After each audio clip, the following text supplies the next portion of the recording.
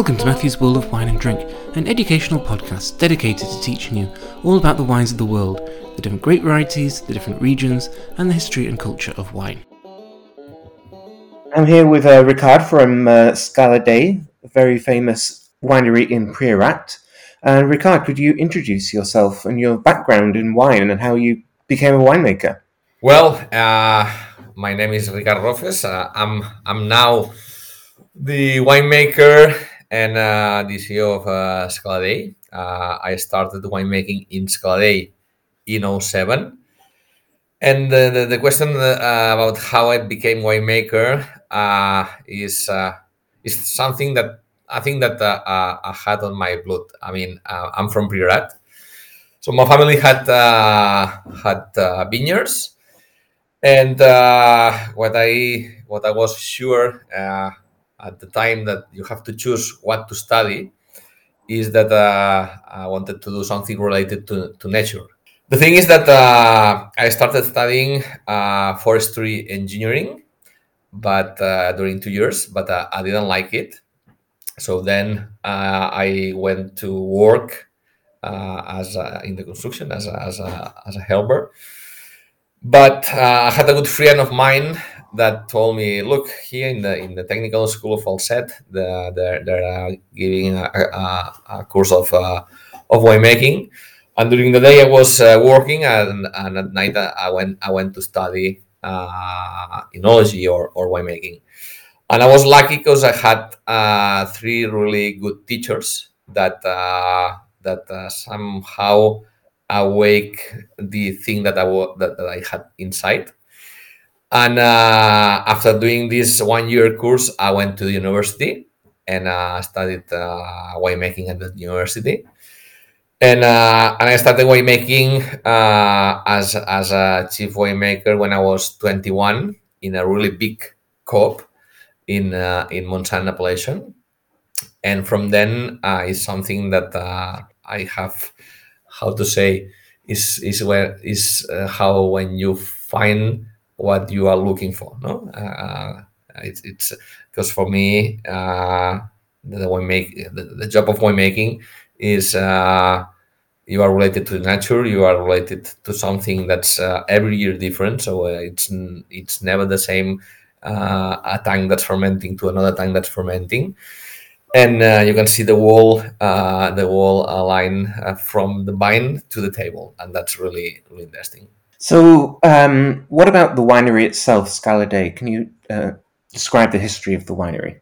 Yeah, it's a large history because you have to think that the history of our winery started before New York, for example, exists. We are in Priorat. Priorat is a Catalan noun given to the lands that were owned by the prior, and the prior was the chief monk of a Carthusian monastery. Okay, so if we went to the Middle Ages, when Spain was under the Muslim control, the Catholics they made the reconquered, or they expulsed the Muslims. And this part of Catalonia where we are in the 12th century was recently reconquered. And the king of Catalonia in that moment asked to the monks that were based on the big Chartres, Grand Chartres de Grenoble in France, to came to the area to build a monastery in order to help to Christianize the area. Well, the legend says that four monks from the Grand Chartres of Grenoble took a trip, and when they were by the area that we know nowadays as a Scala Dei, they found a shepherd who told them that he had every day the same dream. And the dream was that from a pine tree, he saw the angels coming down and up to heaven. The monks took that as a sign and decided to build a monastery just where this pine tree was, and it's just 500 meters from the winery. Well, that's a legend, can be true or not, or maybe the shepherd took some wild mushrooms. We don't know, But what's true is that that monks that arrived in the 12th century were the people who brought us the knowledge about vine growing and winemaking. So we can say that from the 12th century, Scala Dei and Priorat is a land of wine. And nowadays, Scala Dei, Cellers Scala Dei, that's our winery. We are still running or still managing some of the vineyards that the monks planted 2, 3, 4 centuries ago. I have to say that obviously the plants are not the same as we had the phylloxera attack. But what's true is that we own a handwritten document made by a monk of the monastery that was written in 1624, where he explains which are the best places to plant each variety in Scala Dei. So the title of the document is What to Plant in Scala Dei, and he describes if you have to plant in high altitude, where he says that there are cool soils, you have to use garnacha. If you are going down on the slate soil, you have to use machado. And at least 4 of the vineyards that we are still managing today, we know that at least 350 years ago were planted with garnacha. So that full of history, but also Priorat's history is kind of very long, but also quite new in the sense that it's reinvented in the late 1980s. Can you talk a little bit about how Priorat became famous again? Well, it's true. Priorat it's a wine area around 8, 9 centuries ago, because it's an area that's been producing wine for centuries. But it's true that it's a very young area about bottled wine. So the first bottling in Priorat was made by our winery in 1888 for the Universal Exhibition of Paris. Then again, no, sorry, 1878 for Paris, and then in the 1888 for the Universal Exhibition of Barcelona. But then what happened was that phylloxera arrived, the vines were completely destroyed, and after that, the Spanish Civil War occurred, and Priorat was, after the Spanish Civil War, the poorest area of Catalonia. So we have to think that before phylloxera, Priorat was an area where there were around 30,000 people living. In the same area nowadays, we are 9,000 people living. Before phylloxera, Priorat as a region, not as an appellation, was an area where there were around 18,000 hectares of vines planted. Nowadays, in between the two appellations that are in this area known as Priorat, that are Priorat appellation and Montsant appellation, there is no more than 4,500 hectares. So the truth is that phylloxera made a really big disaster for the area. And it was like that. So people was leaving the area. People was going to find a job in Barcelona, in Tarragona, or in the cities. A lot of vineyards were abandoned. And what happened was that at the end of the 80s, 5 people from outside Priorat arrived into the area, and one of them that is Álvaro Palacios, that I think that's he should have a monument in each town in Priorat, because it's what made that people like me we can live and work where we were born. They started bottling wine, and they put Priorat in the map of the wine wall. So Priorat is a very old area about winemaking, but it's a very new area. So the first good Priorats with good scores recognized by the critics everywhere happened during the 90s. So it's old and new at the same time. And that's kind of what makes Priorat exciting, that it's kind of a reinvention of something that's very historic. Let's talk about Priorat specifically. It's one of the reasons why plantings had disappeared to a certain extent, because Priorat is a difficult area to grow vines and make wine? Well, it's difficult. Yes, if you are thinking on vine growing and winemaking as a factory. I mean, if you are hoping for really big yields and to have a big winery where you can make 3, 4, 5 million bottles, Priorat is not your place. Priorat is a place where it's really hard to work, as it's a very steep slope area, so it's a very hilly. You cannot put machinery in terms of working in the vineyard, so everything must be done by hand. In fact, for example, one of the rules of the appellation is that it's forbidden to pick by machine, but it's easy to put this rule because it's impossible to pick with machine in Priorat due to the orography, due to how the area is. No. By the other hand, it's difficult. People from here, they don't know anything else. I mean, it's like the myth of the cavern of Plato. No, when you know a reality, is the thing you know, and you are used to that. No, by this way, probably these characteristics are the ones that has made Priorat wines unique. So there are.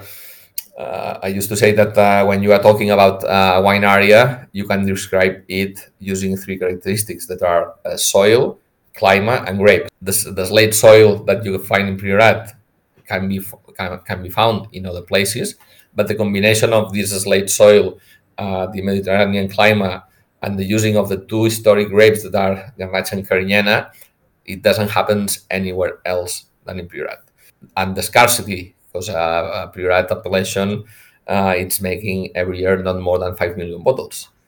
So this scarcity, this typicity, this uniqueness that it's difficult to be imitated or to be copied in other areas, probably has made that Priorat is one of these really small regions that make unique wines in the world. And how would you describe the climate of Priorat? Because it's near the Mediterranean coast, but it's also near the kind of the desert of inland Catalonia. Yeah, the climate in Priorat, yeah, we have a Mediterranean climate, so we are really close to the Mediterranean Sea. In the straight line, we are at 20, 25 kilometers from the sea. But Priorat is located between two chain mountains, and it makes that we have some hints of continental climate. What it means? It means that summers are hotter than in the coast, but drier. Winters are cooler than in the coast and drier too. So the Mediterranean climate, well, now everything is changing about this climate change, but is we have two wet seasons that we say that wet. We say wet when we are talking about around between 400, 500 liters per square meter per year. That's not a lot, but it's enough to grow vines. And then we have two very dry seasons, that's winter and summer. And that climate that we have makes that it's easy in terms of managing the vineyard, because we don't need to do treatments, so it's very easy in that sense, because with two times with sulfur, and depending on the year, maybe one with copper, we can pick healthy grapes. And that's it's very good, because it's not like if you are in the Atlantic or in Bordeaux that they have to spend a lot of time treating with copper. No. What about water? If it's quite a dry climate, but you're not irrigating and the soils are very slate driven, how do the vines function? Well, there are two things. Irrigation is forbidden, okay, if you don't ask to be allowed, and it's wired, but it's easy to understand. So irrigation is controlled by the appellation. Normally, when we plant a new vineyard, you must irrigate if you want to assure the plants to be alive during the 4 or 5 first years. But in the other hand, this slate soil that we call Llicorella, it's a very deep soil, and the roots can go really deep to look for this water. It's true that the part of the plant that we see in the aerial part sometimes is 1/10 of the rooting system that we have in the earth. So it's a very breakable soil, so the roots can go really deep on that soil, and that makes another thing that's normally the drought. It's something that can make the yield of a vintage to another vintage very different. But this really really good established root system makes that our yields are very regular from one year to another year. So let's talk about old vines as well, because Priorat is famous for old vines. How do they make a difference to the taste of a wine? There is a thing that normally people think, that is all wines means good wine, but it's not always like that. It's true that the good thing about the old wines is that they are themselves balanced. So it's like the humans. I mean, every species in the world, what they want is to try to have as more DNA as possible in the future. No, so when you are young, you have the ability to have a lot of sons. When you are old, it's more difficult. No, so and with the vines, it's the same. So when a young vine tends to have a higher yield, and an old vine is more balanced. So less yield means more concentration, and but you can have a very old vine planted in the bottom of a valley close to the river, and you can have a very I was going to say shitty grapes, and if you invest a lot of time managing a young vine or young vineyard, you can get the same quality that can give you old vine.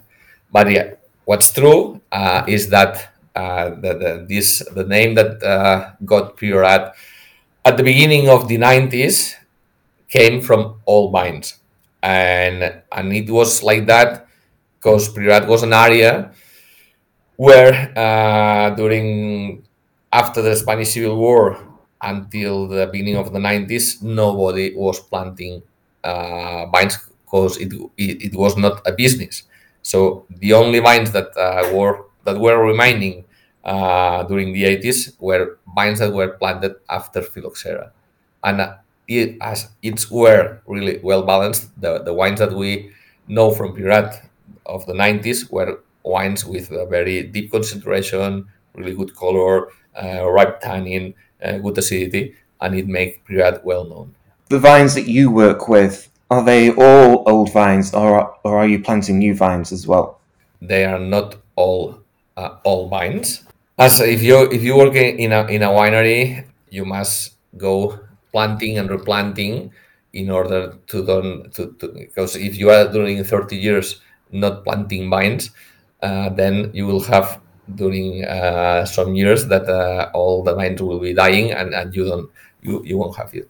I will say that the average age for our vineyards is around 40 something years, but we are working with vineyards that were planted 3 years ago, and the oldest vineyard that we are working with is a Corignan that's planted in the town of Torroja, that was planted after phylloxera and was planted in 1908, but it's a very low yield. We are talking about 1 ton per hectare. So you've got to think about the practicalities of how much wine you can actually make. I have one question. What's the difference between Priorat and Montsant? The main difference is the soil, because the soil in Montsant is more a sandy clay and limestone soil, and if we talk about Priorat, we can say that the 97% of the soil in the Priorat appellation is slate soil, and that's the biggest difference because the climate is more or less the same. This Mediterranean with these hints of continental climate, and the grapes are the historic grapes the same too. So Garnacha and Carignan, Grenache and Carignan.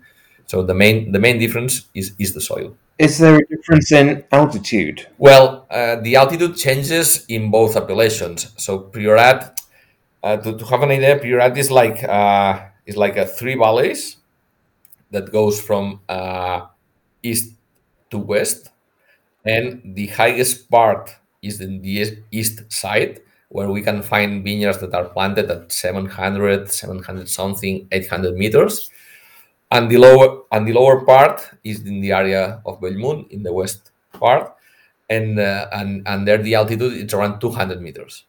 So as and Priorat is a very hilly area, you can find on these valleys, so 700 meters altitude north facing or south facing, and you can get grapes from the area of Bellmunt at 200 meters altitude, south, north, east facing. So it changes.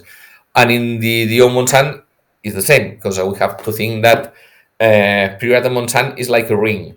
So the center is Priorat, and all the area that's surrounding Priorat is Montsant appellation. And in the south part of Montsant, the altitude is low; it's 100 150. But in the north part of Montsant, it's the area of Cornudella or the Molins, the altitude can go till 700 800 meters too. So in both appellations, you've got very varied growing conditions. So how does that affect the style of the wines that you're making? If you've got lower altitude, higher altitude, how is that changing the wines? Well, for me it changes a lot. I started winemaking in Montsant appellation, in the south part of Montsant appellation. When I was there, in the area of Marroig, I thought that Garnacha was a grape that was not a good grape to make top wines. Because in that area, Garnacha used to ripe really fast. You had really high sugar level and very low acid level. So it was something that was not easy to drink. And normally the skin was sunburned, so the aroma was like cooked. And I didn't like Garnacha when I was working on that part of the comarca. And there I used to make the wines based on Carignana. Carignana had higher acidity, less alcohol, so the wine. Then I moved to Scala Dei, and when I joined the Scala Dei, it was funny because one of the owners, that was an old man that was called Manel Peira, took me on his Lada Niva car, and he take me to take a look at all of the vineyards. And he started, look, that's La Parada is Garnacha, that's San Antonio is Garnacha, that's everything. Every vineyard was Garnacha. And I thought, well, where I've gone. And after 15 or 16 vineyards, I asked, sorry, and where do you have Carignana? Because I was thinking Garnacha, it's something that you cannot use to make top wines, no? And he said, what are you saying? There is no Carignana in Scala Dei. Never has been Carignana planted in Scala Dei. And that's like that because Carignana is a grape that has a longer cycle, and Scala Dei is located in the northern part of Priorat, in a high altitude area, and there is no time to ripe for Carignana. But on the other hand, it's a perfect place for Garnacha. Well, when he told me, no, there is no Carignana in Scala Dei, I thought, shit, I made a bad decision coming here. But it was middle August, and then we started picking at middle September. And what happened was that what I get in the winery as a Garnacha was nothing to see about what I knew about Garnacha in the south part. In Scala Dei, Garnacha is vibrant, is fresh, is fruity, is low alcohol, so it was something completely useful to make good wines. And then I became garnachista instead of carignanista.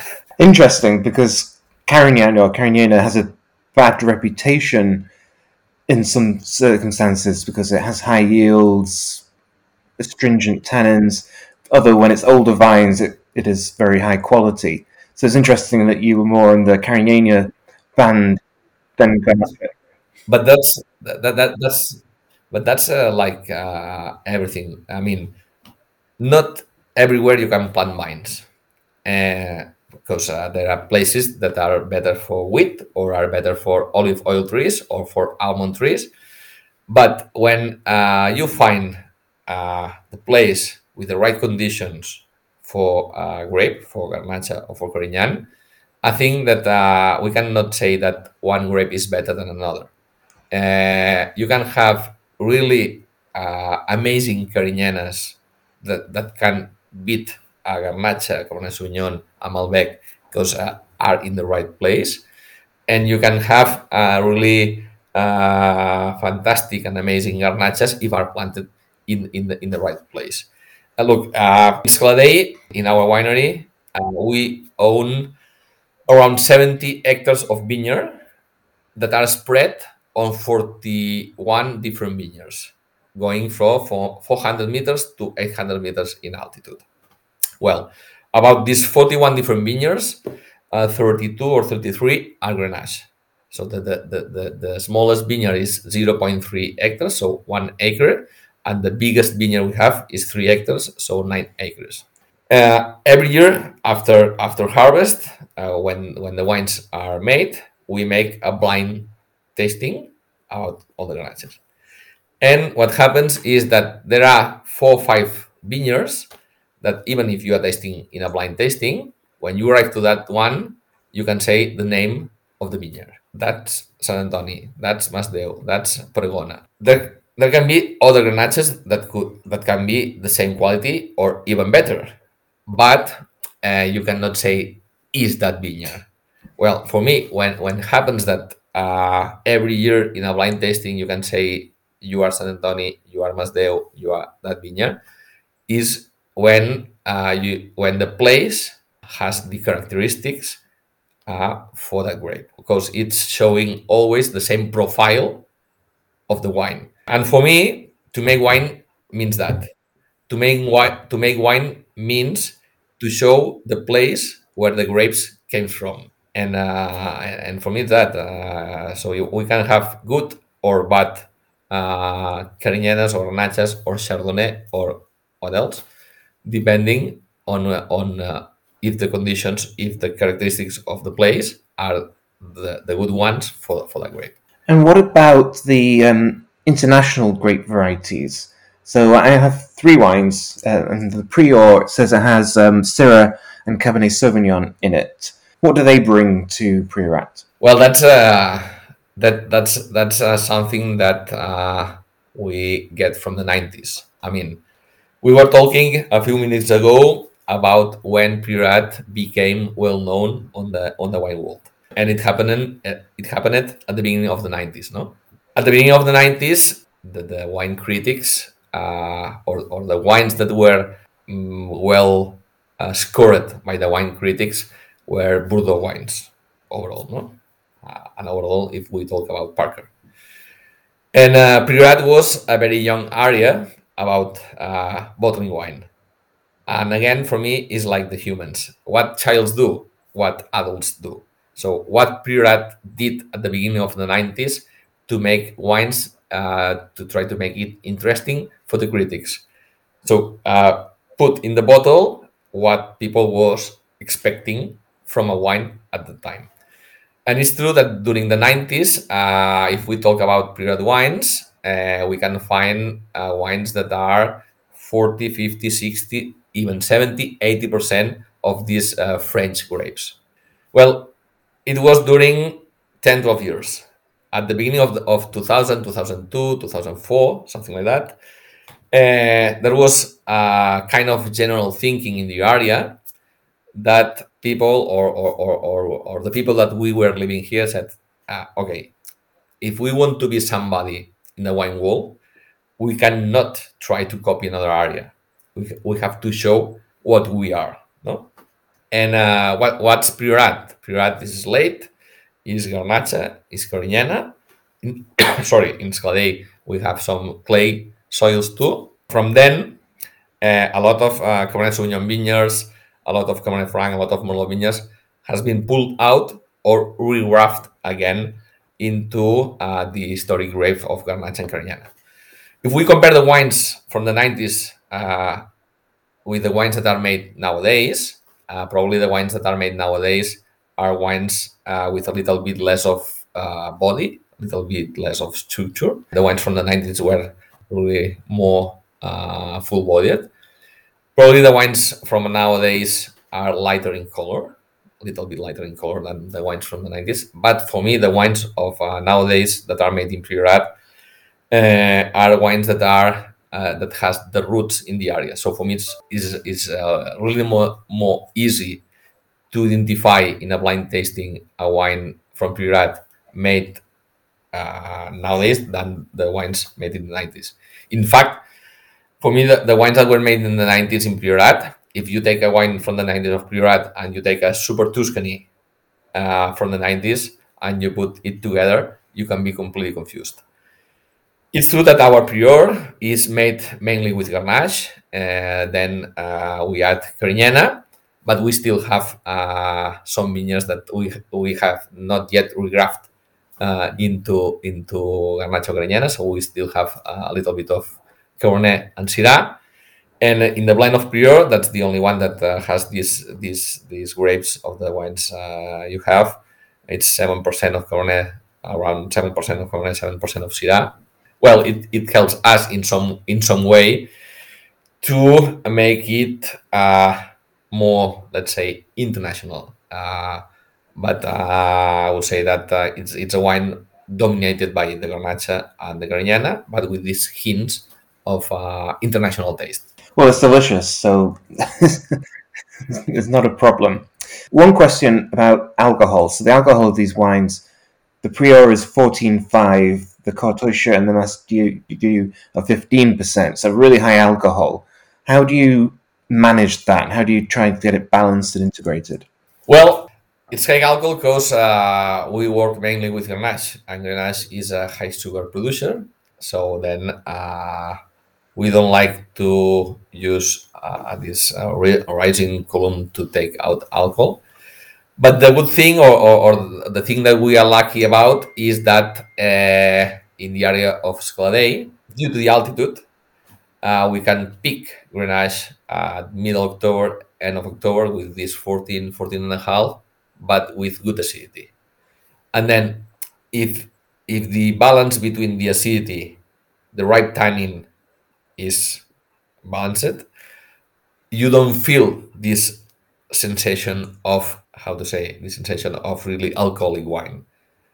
You can feel it if you are having dinner and you drink the whole bottle. When you stand up from the chair, then you can see that's 15% alcohol, but not in the moment of the taste. So for me, the thing, the clue is to have this good balance between acidity and tannin, so it hold the alcohol. Right, so it's about that natural balance between all the different structural elements. It's for me the place. So for me, Scala Dei, it's a really good place to grow Garnacha, and it makes that even Garnacha it's a high sugar producer, so it means high alcohol. Due to the characteristics of the area, we can pick it with good acidity and overall right tannin, and it holds this power of the alcohol. So the three wines that I tried, the Cartouche was my favorite, I think. Can you describe that wine and where it comes from and how it's made? Yeah. Let me first say a pair of words about Prior, because it will help to understand better Cartouche. Okay. Prior it was the name given to the chief monk of the monastery. Okay. So for me, Prior is like a picture of the appellation. In fact, to make this wine, we source grapes from our vineyards in Scala Dei, but we use grapes from other parts of the appellation, from Porrera, from Bellmunt.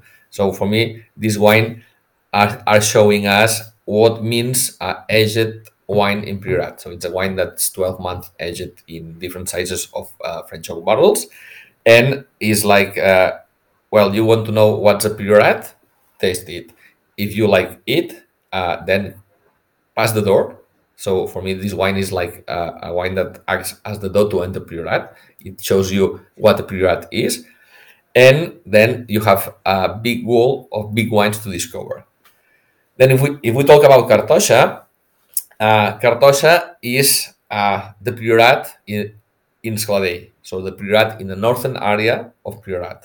And as that goes, Cartoixa is the selection of the, depending year, 12, 13, 15, 14, 11 parts of the vineyards that are surrounding Scala Dei that we like more.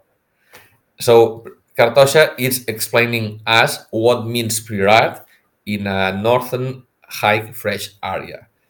If we compare the wines from Scala Dei with the wines made in the center of Priorat, where you can only find slate soil, because in Cartoixa we have more or less 50% of slate soils and 50% of clay soils. Probably the wines from Scala Dei are wines that are a little bit less structured, so with a little bit less of body. But we have wines with lower pH, so it makes that the wines are fresher. They have more tension, and are wines that remain for a lot more time as a young wine in the bottle. So what I was trying to say about Cartoixa is that is a Priorat with the freshness of a cool area. And what does Cartoixa mean? Well, Cartoixa is the Catalan name given to the monastery that were built by the Carthusian monks. So Cartoixa is the same than Chartres in French, than Cartuja in Spanish. So Cartoixa is the name given in Catalan to that kind of monastery that were the ones that were built by the Carthusian monks. And so, talking about Catalan culture, how does Priorat fit into Catalan culture? It's kind of because Catalonia is different from Spain, although within Spain, is it kind of a regional pride with Priorat or a regional connection? Because everything on the labels is in Catalan rather than Spanish or even English. Yeah, that's true, and that's because it's the language that we speak. And for me, when you are talking about wine, as I was saying, that wine must talk about the place where the grapes came from. When we are making wine, we have to be honest in the whole process, and for me, showing it in Catalan means to be honest with the area where you are working, where you have grown, where the vineyard has grown, and the way of doing of the area. It's like if you go to France, you will buy a wine that's the label is in French. If you go to Portugal or you go to Galicia, will be in Portuguese. And I mean, I don't know, it's something natural, something that is like that. For me, it will be strange to put the label in back label, depending if you have to export. Probably you can put something in the language where you are selling, but yeah, I don't know, it's something natural. I'm also interested in general about the relationship between a region, which is the farming region, and the nearest big city. And so the first time I tasted Priorat was in a restaurant in Barcelona. I'm just wondering how important Barcelona is as a market and being able to spread Priorat around the world. I can say that for our winery, we are around a 60% domestic market, and domestic market. If we talk about Spain, we can say that about the 60%, 80% of the wine is sold in Catalonia, and obviously Barcelona is our biggest market. The other 40% is export. But to have Barcelona very close, because it's 1.5 hours driving, it's very important for us, as Barcelona is a very touristic area, and it makes like a speaker to explain all the wines of Priorat. Yeah, it's very important. And then just with the final wine, Masteu, that's a single vineyard Garnacha. What makes this wine so special or so individual? Well, that wine is one of the vineyards that I was explaining, that was a vineyard that we know that was planted with Grenache 350 years ago. So it's a historic place for Grenache. And that's important because we have to think that if the monks arrived in the 12th century, so they had a lot of time to make trials and to decide which were the best places to plant each vineyard, each grape, I mean. So we know that Masdeu was planted with Garnacha 350 years ago. And it's special too because it's our highest altitude vineyard. It's a vineyard that's not common in Priorat, because it's not a slate soil. So it's a vineyard it's a terraced vineyard, and in the bottom terraces that's a completely red clay, and in the top terraces is limestone soil. So and we make a wine from the vineyard. And another thing is that on that wine we do two in Cartoixa and in Prior, but on that wine a lot more. We try to make this wine as the wines were made before the technical revolution that happened in the winemaking during the 80s. I mean, that wine is made as the wines were made till the 70s of last century. So it means that we don't distem this wine. So all the grapes are or this wine is fermented with 100% of the stems. That it helps us, because Garnacha for me it's a grape that in terms of finesse and elegance we can compare with the top or the vedette grapes in the world, Nebbiolo, Pinot Noir. But Garnacha, it's a grape that lacks sometimes in tannin. And for me, there are three ways to give this extra amount of tannin to the wine. That you can go to the shop, buy a bag of tannin, and add it during fermentation. But it doesn't work if you are thinking on to make wines with to have a large life in the bottle. Then you can use small barrels to age the wine, and the ellagic tannin of the barrel will go into the wine, and it will help to build up the wine. But then there is a risk, and the risk is that at the end of the aging, you can have a perfect oak juice, but the oak juice that can be made in Priorat, in Jumilla, in Chile, in Australia. And for me, what's important is to show the place where the grapes come. And using stems, if are ripe, and when you are in a high altitude, as the ripening of the skin is delayed, you can pick at the same time ripe skins with ripe stems, and these stems give us this extra amount of tannin. So it helps us to build up the wine. We are using stems because we can use it, but in the past the wines were made with stems because there were no destemmers. That wine is fermented in concrete tanks as in the past. So that wine is fermented trying to imitate these peaks of temperature during fermentation that happened in the past. And this wine is aged in a big size of French oak foudres, or I think you have 2014. 2014 was aged in a concrete tank. So that wine for me is important as it is showing the Grenache grown in that area. That's completely different from another vineyard at 2 kilometers from there. It's important because it's showing how Grenache shows in a high altitude, and it's important because it's showing a way of winemaking that it was close to disappear with this technical or Bordeaux revolution of the winemaking that happened in the 80s. No, somehow was try to taste the wines from the past to know how to make the wines of the future. So and that vineyard and that way of winemaking teach us how to think about the wines in the future. Well, that summarizes Priorat probably looking to the past and looking to the future at the same time. Lots of history, but going forward. What do you think is the future of Priorat? What are future trends, future styles? Well, that's a good question. It's a good question. There is a challenge for us in Priorat. That's this climate change. What's true, and for me, that I'm working in the oldest winery of the area, we have seen that picking the same vineyards in the 70s of last century and picking the same vineyards nowadays, there is like 15, 16 days we are picking it in advance. So it makes, and we are picking 15 days in advance and with around 1% more alcohol. So they were picking at 13, we are picking at 14 to have the same skin ripening. Okay.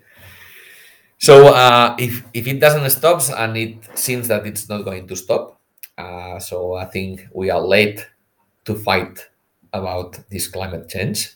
The thing that we can do is try to make it happen slower. And the other thing that we can do is try to adapt to what's coming. What people is doing in Priorat right now is trying to go to plant in a higher altitude in order to delay the ripening. Try to plant more in northern or in north facing. Again, to that.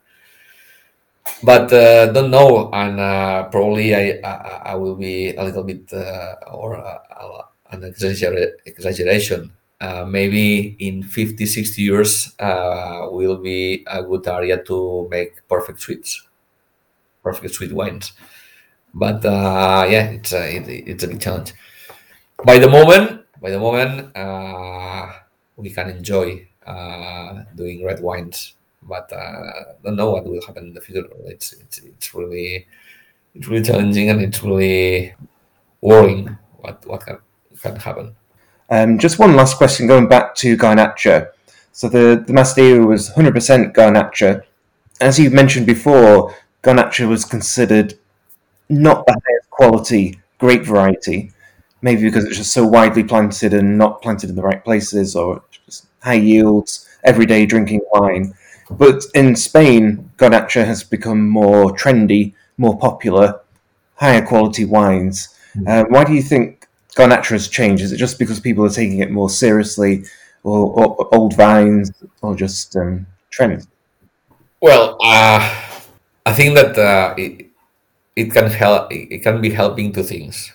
By one hand, the wines that are well scored from, let's say, 10, 12 years ago to now are not the same wines that in the 90s, that in the 90s were a lot of color, a lot of concentration, a lot of oak, a lot of everything. So wines that you can eat more than drink, no?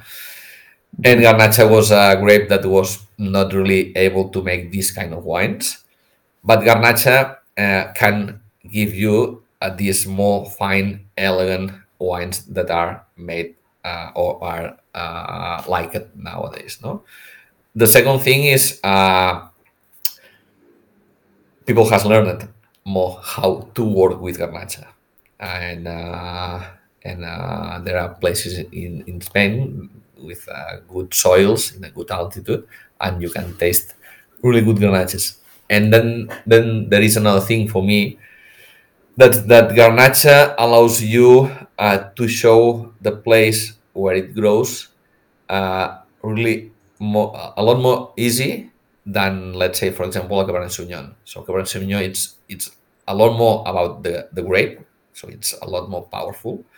Garnacha can show you the soil, the terroir that the French say, and you can take a Garnacha from Madrid, a Garnacha from Aragon, or a Garnacha from Priorat, and you will feel really big differences. And I think that the wine world is going onto this direction, no? On try to find differences between where the wine came from. And for me, it's a thing that makes this world really interesting, no? That you cannot talk about I like Garnacha or I don't like Garnacha because you can be in front of completely different Grenaches from McLaren Vale to California to Madrid or to Priorat. So and Garnacha for me allows a lot more easy to show where it came from, and it makes for me it interesting. Yeah, it's really interesting because when I started kind of studying wine and thinking about it, I learned that Garnacha or Grenache had to be a blend because it didn't have the tannin or the acid. When I was studying, it was the same. That Garnacha and Carignana were not good grapes to make top wines, but that's not true. We have to unlearn a lot of things that we learned when we were studying. Yeah, and that's a good thing. But now there's international trends. So this Masdeu 100% Garnacha is fantastic. But also tasting 100% Garnacha or Grenache from Rioja, other parts of Spain, southern France, Australia, here in California as well. And so people are really beginning to explore the possibilities of Garnacha on its own, which is really exciting, I think. And I think, as you say, it really does reflect where it comes from because it does change from region to region. So really, all three wines that I tried were absolutely fantastic and interesting to try the different styles according to the blend or the single varietal wine and thus the vineyard it's coming from. It's interesting with the Masdeu that it wasn't the slate soil, and it has the soil on the label, the argilo calcari, so the clay limestone soils, which I didn't realize existed in Priorat because it's so famous for the slate. Yeah, it's less than 5% of the soil of the appellation, but it exists, and it matches really well for us in Scala Dei.